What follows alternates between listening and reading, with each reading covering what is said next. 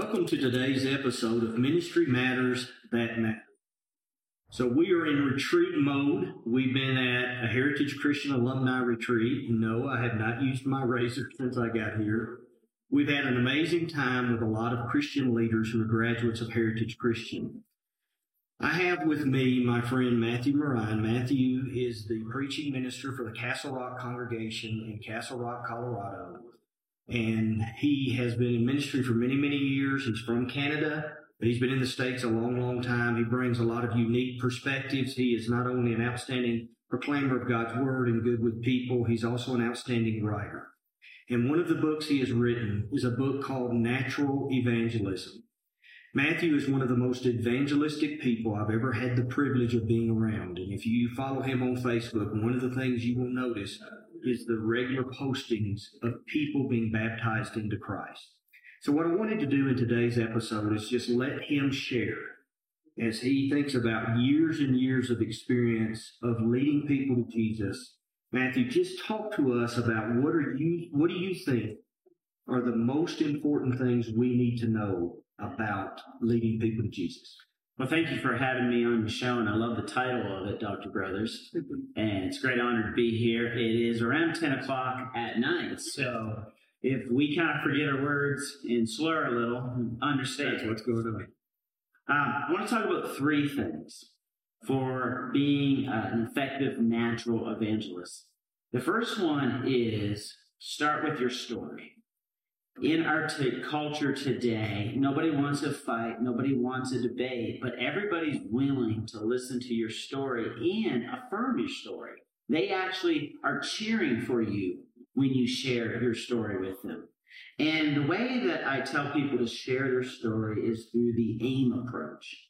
And the AIM approach means this. First of all, be authentic.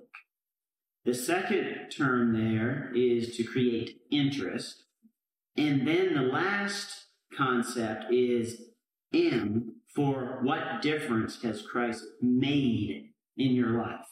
And so you just really want to be authentic. Start with a weakness. Start with something that is a struggle in your life. Maybe your marriage was a struggle. Maybe your childhood was a struggle. Maybe you're having a struggle at work. But start with something that is not a braggy church thing. I grew up in the church. My dad was great. My mom was great. My grandfather was great. And I'm sure 20 generations of my family is great. That doesn't connect. But then create interest. Try to connect where they're at. Maybe they're struggling with something. So tailor your story to an interest, kind of like the woman at the well in Jesus. Mm-hmm. Jesus is talking about water because she's thirsty. And then it draws her in. And then the last one is, what difference has Christ made in your life? Because everybody wants to see transformation, and everybody's looking for solutions. And if they have seen that there has been change in your life, they may not jump out that moment, but they're going to sit back and think, I wonder if Jesus could help me. Mm-hmm. So that's the first one. Tell your story. The second one is understand the role of shame in evangelism. We don't ever talk about shame in evangelism. We never really talk about how people will put up walls.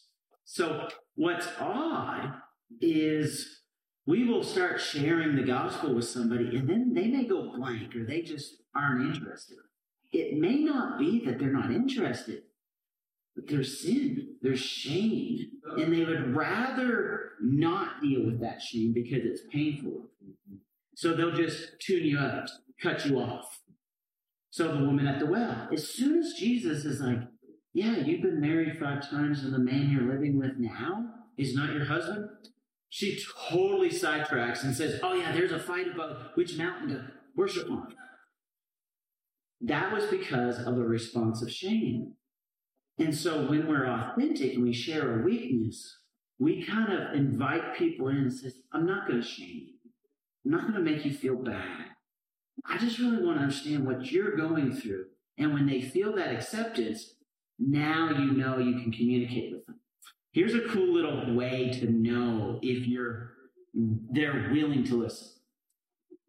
There's 3 levels of communication: fake, facts, feelings.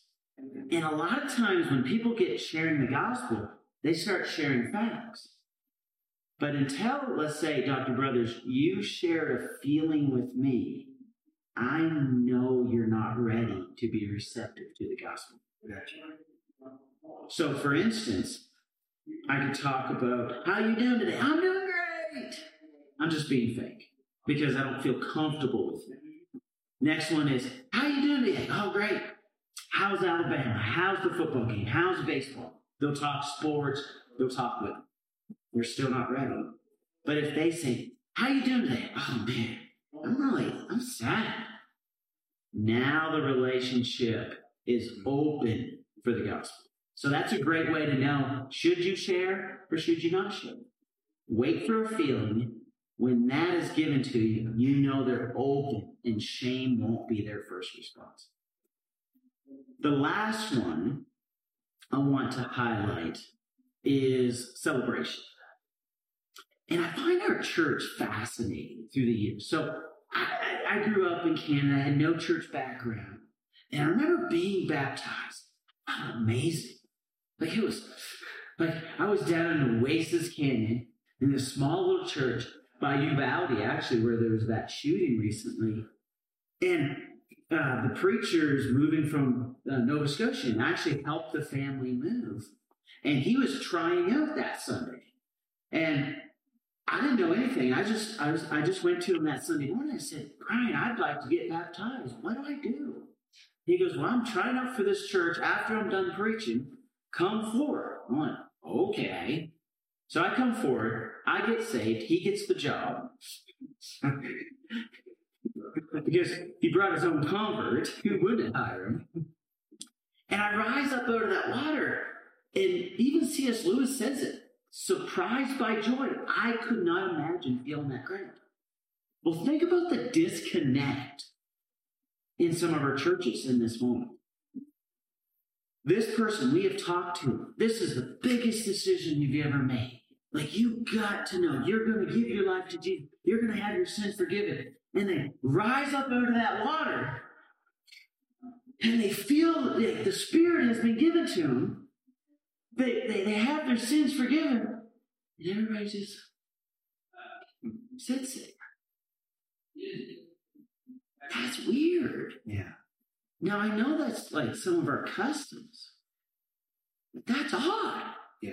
Because if this is a grandiose moment, if this is the moment, somebody be excited. The eunuch went on his way rejoicing. Yeah. The angels are rejoicing.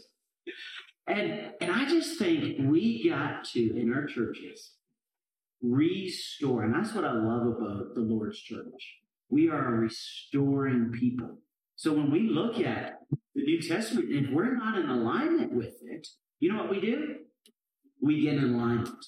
We follow the pattern. Dr. Brothers, if you look at the pattern of the New Testament church, when there was baptisms, you know what they did? They rejoiced. They celebrated.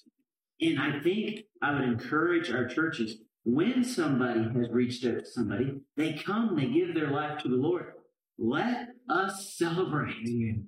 Because, first of all, it encourages everybody else, and it teaches them this is why we're doing what we're doing. This is important. So we got to bring back the restoration of celebration. Amen. I hope everybody sees why he's led so many people to Jesus. And I hope this will whet your appetite for emphasizing evangelism. I want us to realize that God's mission in the world is to save the world. And that can't just happen on Sunday morning sermons.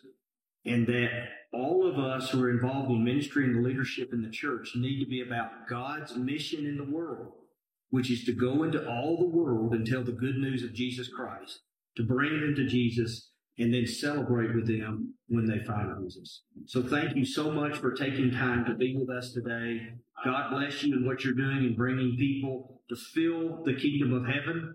Thank you for being a part of today's podcast. Thank you for joining us for another session of Ministry Matters That Matter.